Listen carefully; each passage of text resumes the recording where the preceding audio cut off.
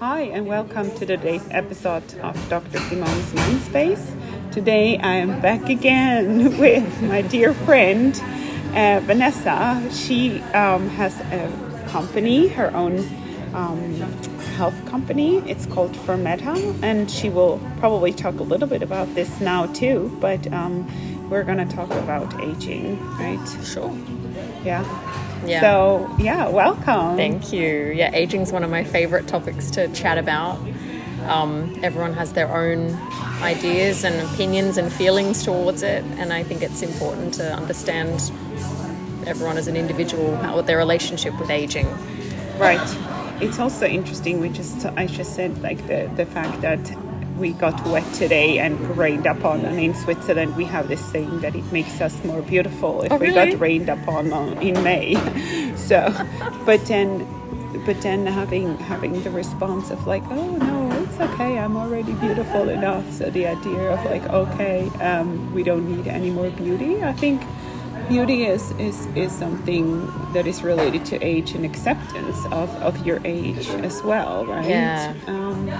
So I'm curious about your opinion related to... Well, I think it shifts with time, your opinion of beauty, what you value. I've always thought youth is wasted on the young in terms of what you perceive as beauty when you're young it's so different to what it is when you're older. That's true. I know it's cliche, but so much of it is to do with confidence and how you can really work with what you have and accept what you have. Right. And that's the most attractive quality in a person, I think. Exactly. Yeah. And I think beauty, it comes from a lot from personality as well. For me, if someone's giving and kind, the beauty radiates from them. Yeah. It's such a beautiful saying. It's true. It's true. Yeah.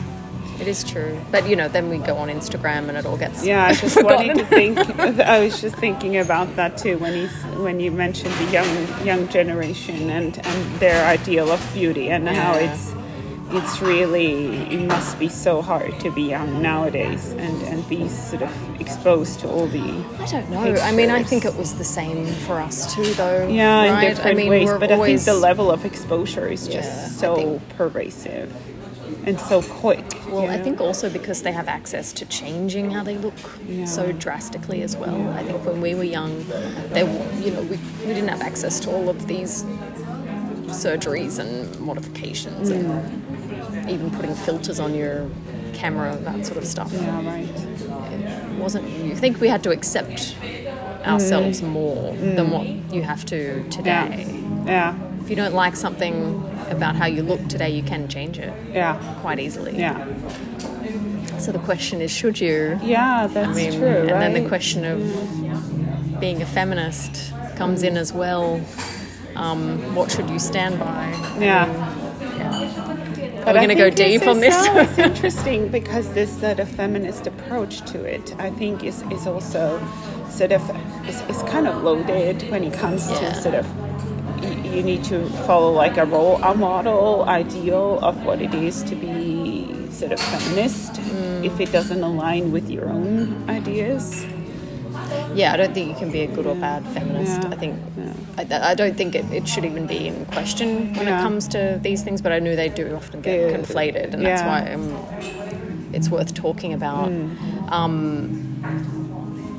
But I think it's worth analysing why you want to change yourself, who you're doing it for. Right.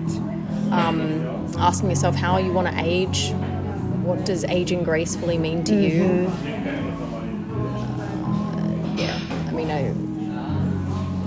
I think it's worth assessing your motivation. True. But when it comes to your company, it's actually, you don't like the word anti-aging, but you still do a product that is actually helping us stay healthy and younger in our skin for longer. Yeah, I phrase it as what I'm doing is the research I'm involved in, the products I make are aimed at extending our health span. So we're looking at how we can optimize aging. So we're enjoying life better. The benefit is you will look better. If you're healthy, you look better. Yeah, absolutely. The more collagen you have, the better you will look. But also the healthier you will be. So they both go hand in hand. Hand in hand. Yeah, you can get a lot of aesthetic procedures done, but it doesn't mean your insides are healthy. No, right. So it should be in balance. Exactly. So that's why, that's what I'm trying to do, essentially, in a balanced way. What would be the sort of recommendations when it comes to this balance? Because I think a lot of people are nowadays so out of balance that you do something very extreme on one side or the other, and go to like a health detox clinic for 10 days with no sugar, no nothing, and eat like completely nothing, and then you come back to a sort of a status quo lifestyle and are back in your old patterns. How do you make your lifestyle be more like sustainable for actually keeping that healthy way of living? Such a good question. I'd like to know how you do it too. So I kind of know a few of your secrets, but yeah, I mean, that's exactly what it's all about, is making sustainable choices. Yeah. So you have a lifestyle built around this rather than, I mean, it may be a hot take for some, but I'm against the detox lifestyle as well, doing these detox juice cleanses. I think essentially they are bullshit. You shouldn't do them. There are other ways, more sustainable approaches. I just always thought, I remember so vividly, I was living in Shanghai. I had this friend from South Africa who told me like, oh, I found this amazing juice company, you know, we can do this juice detox and da-da-da, and it's amazing, la-di-da. And I was like, I was actually a bit sort of admiring her for having this courage to do this. But then I was like, oh, hell no, I just like food too much for actually not eating and just drinking juices. So I bought a couple of juices which I really liked, but they were just a nice add-on to the rest of my diet. But like, no. I mean, essentially, instead of doing, you know, a 2-week cleanse or 2 weeks of eating barely nothing, put a lot of stress on your body. You should be every day giving your body a rest, giving your digestion system a rest, just like we're sleeping. You should be also essentially fasting for at least 12 hours, which is pretty easy to do because you're sleeping most of it. And so, you know, not eating too late at night is already something sustainable that you can do. And again, it's not doing it on weekends occasionally is fine. Exactly. There's always exceptions, but I don't think it's necessary. I think this is a real sort of goopy trend which may feel like you're getting fast results, but again, it's not sustainable. No, that's the thing. Spending a hell of a lot of money on like overpriced juice. That routines just rock in the end of the day. If you keep it like a healthy routine. And you got to look at where the evidence is coming from as well, from these juice cleanses or fasting diets.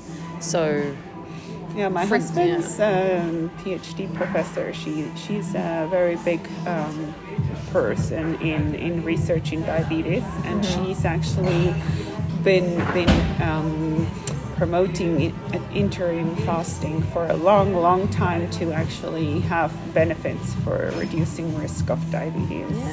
It's really clinically proven.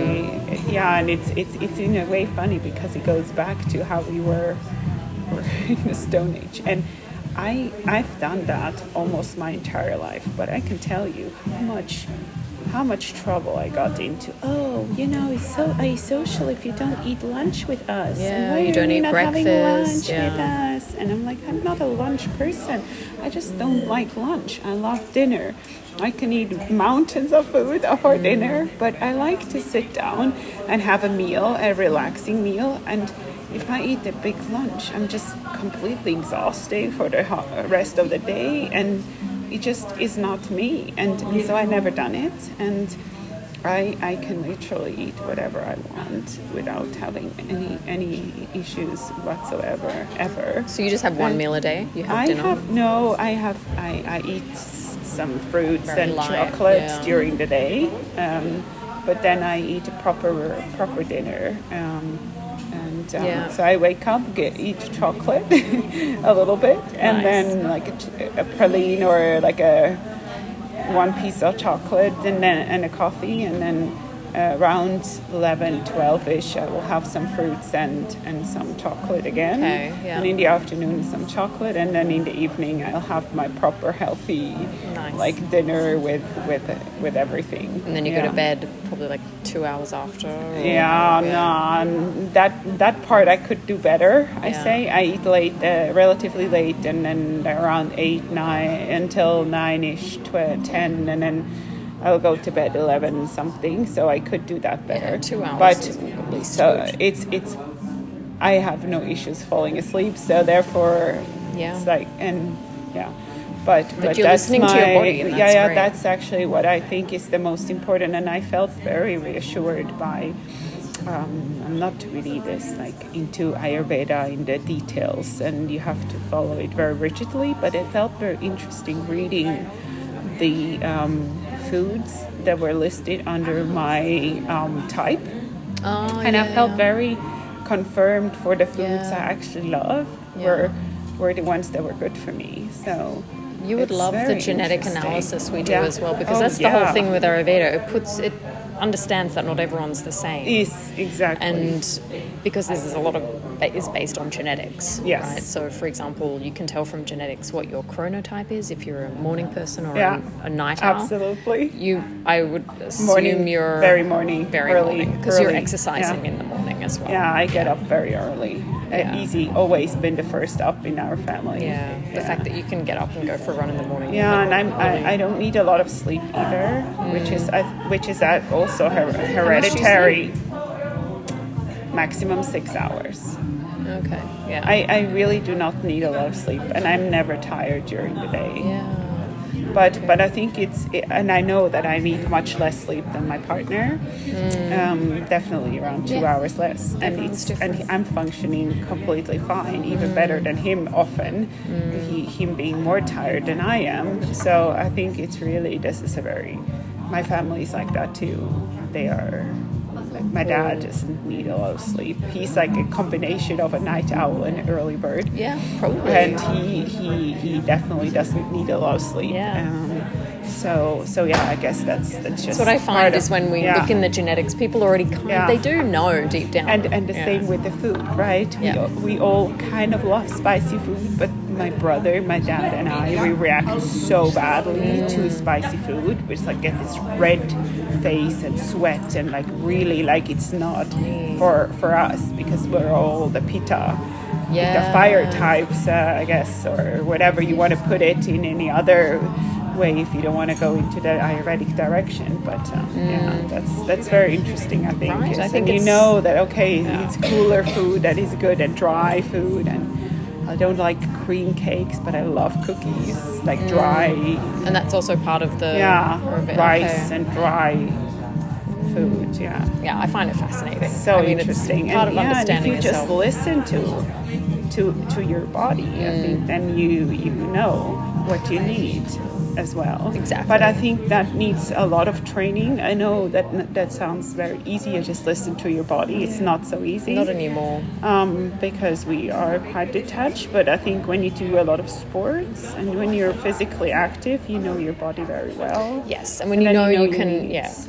when you can avoid all the marketing that's flying at you, the supermarket, which basically tells you should be eating this and that, which can be highly confusing. Yeah. I think once you know to ignore that, then you can really understand what your body wants and needs. But we help a lot of people with all these lab tests to further assist, get back on track to what their body really needs, or if they've become I that actually detached. have a question for you because I just did some lab tests and obviously the iron levels are quite low because I only eat fish. I don't eat any meat What were they? Do you anymore. remember what they were? 10. Oh, that's low, yeah. You should be getting an infusion. So I got these tablets now, and I'm not very happy about it. This very iron tablets are horrible. Yeah. Do you want to get an infusion instead? Not really. Not really either. Because I hate infusions. Do you want to eat some meat then? No. I don't know what to do. Honestly, I'm in a big dilemma. I mean, you can get it from vegetables. You've got to combine it with vitamin C to really make it bioavailable. It's a lot more work. Eating, I eat a lot of beetroot, which is apparently high in iron. And I always like that. Yeah, and I love lemons, so I guess I should. But it's probably too little to make the deal. But I mean, maybe stick with the iron tablets for a bit just to at least build up your reserve. But they can really be hard on your digestion. It is really quite troublesome. Since I mentioned I sleep very well, but the last couple of nights that was definitely not the case. I woke up feeling super nauseous in the middle of the night. And the infusion, how come you don't want to have the infusion? I hate the needles and stuff. Yeah. I just actually fainted last time. So no. That's not fun. No needles for me. Yeah, fair enough. But okay, so you only eat fish and no meat. Is that because of I like veal, but I haven't been eating much veal because in Sweden it's not very common to have it, and seafood is very good in Scandinavia and in Asia as well. So I have been eating mainly seafood, and when I did eat meat again, I got very bad stomach and really bad. If you stop eating meat, you change your microbiome. Therefore, my husband's a gastroenterologist, so he was like, no surprise. And I was like, I don't want to have this experience ever again. It's horrible. So, That's very handy having a husband as a gastroenterologist. It's very handy. His mom is actually also one, and she's absolutely no fan of these iron tablets. So, but 10 is too low. So But I mean, it's amazing. You don't feel fatigued or anything. That's the thing. No. So... So we'll see, but so that would be one of the things you would find out in your tests too, right? One of many. We test all the nutrients, and it shows you how well you're absorbing the food. And you're how eating. many tubes of blood do you need to share? Well, it really depends on. First, we have to assess you through a consultation and really decide what biomarkers we're going to look at. So if you've some, it's a lot, but for others, it's not just let's just say 3 tubes or something. It's nothing ridiculous. Okay. But the DNA analysis, this is just a little swab. Yeah. So that's nothing traumatic. But it's important to test these things. I just read an article in The Economist that they are that you can now screen children when they're newborn for a lot of different hereditary disease, which are genetically based, and they're debating which ones to actually list on a test, because a lot of parents may not want to know about their children in the future having higher risk for cancer or diabetes. Or things like that, but they would like to know if their child has a risk in childhood, and also whether it's a very straightforward yes or no, or if it's it has a tendency. Then parents don't want to know the tendency. No, I think that's dangerous. And I think it's really important there, this conversation, and I thought it was very interesting to hear it, because how much information do you want, and how much information is actually beneficial for a patient or a client, and how much is actually harmful, because you start to wonder or question and if you don't know exactly what you're dealing with. I mean, we already know quite a lot, don't we, when we just look at our parents' health and our grandparents' health, what our cancer risk is, what our heart disease risk is. I mean, it's not like we're completely blind about these things. True. So a lot of the genetic results are already in our ancestry. And these ones they do is also a bit iffy, because it's not yet that we are so, being both scientists, we know that everything that is sort of like a multi-knowledge thing is always a bit to take with big caution. Because Absolutely. Obviously it's not the truth, and it's not very developed yet to be able to actually give proper it's yes not and no concrete. answers. Yeah, and that's because it's not, even if you are at risk of dementia or breast cancer, doesn't mean you are going to get it. Exactly. So yeah, it's whether you really want to know the risk is. I think it's a bit dangerous, and I don't go in that area at all. Yeah. I mean, I think it's relevant to know if you're a child, if you do have celiac disease, or if you've got these kinds of conditions. But yeah, it's all got to do with relevancy as a child. If it's relevant as a child, then yes, but otherwise, no. If these are conditions that may come later in life, then no. And it really goes back to what we were talking about and what you mentioned with this balanced lifestyle, that you have to live a balanced lifestyle it's beneficial to do in order to have a healthy or to optimize your trajectory. There's obviously always only that much you can do, but at least do what you can if you to live a healthy life. Exactly, and a lot of that has to do with getting access to the right information. Yeah. So, and I think that's the challenge today. Yeah, that's the challenge. There's too much information, and the misinformation is there. So this is why we should keep on talking and really sharing the knowledge and the information that is necessary. Absolutely. Yeah. I mean, that's the mission. Yeah. And that's why I felt so strongly about leaving the bench and doing what I'm, the lab bench, doing what I'm doing. Course, because, you know what I mean? For the listeners. there's too many people following the wrong information, and that's really, this is also why I'm very happy to focus now on more working with public health on improving the access to information through digitalization and sustainable health. So really sort of targeting the consumer, the end user, by being faster to share the information from science to the people. Yeah, that's important. Yeah. So this is also our mission, I guess, for our podcast together, to share the information. So to be continued, I'd say. Yeah. Thank you so much for today. It's always a delight talking to you. Likewise. All right. If you have any questions, you can always reach out to us over our social media. We will share those in the podcast. All right. Out to the rainy Zurich. Yay. Yay. Bye. Bye.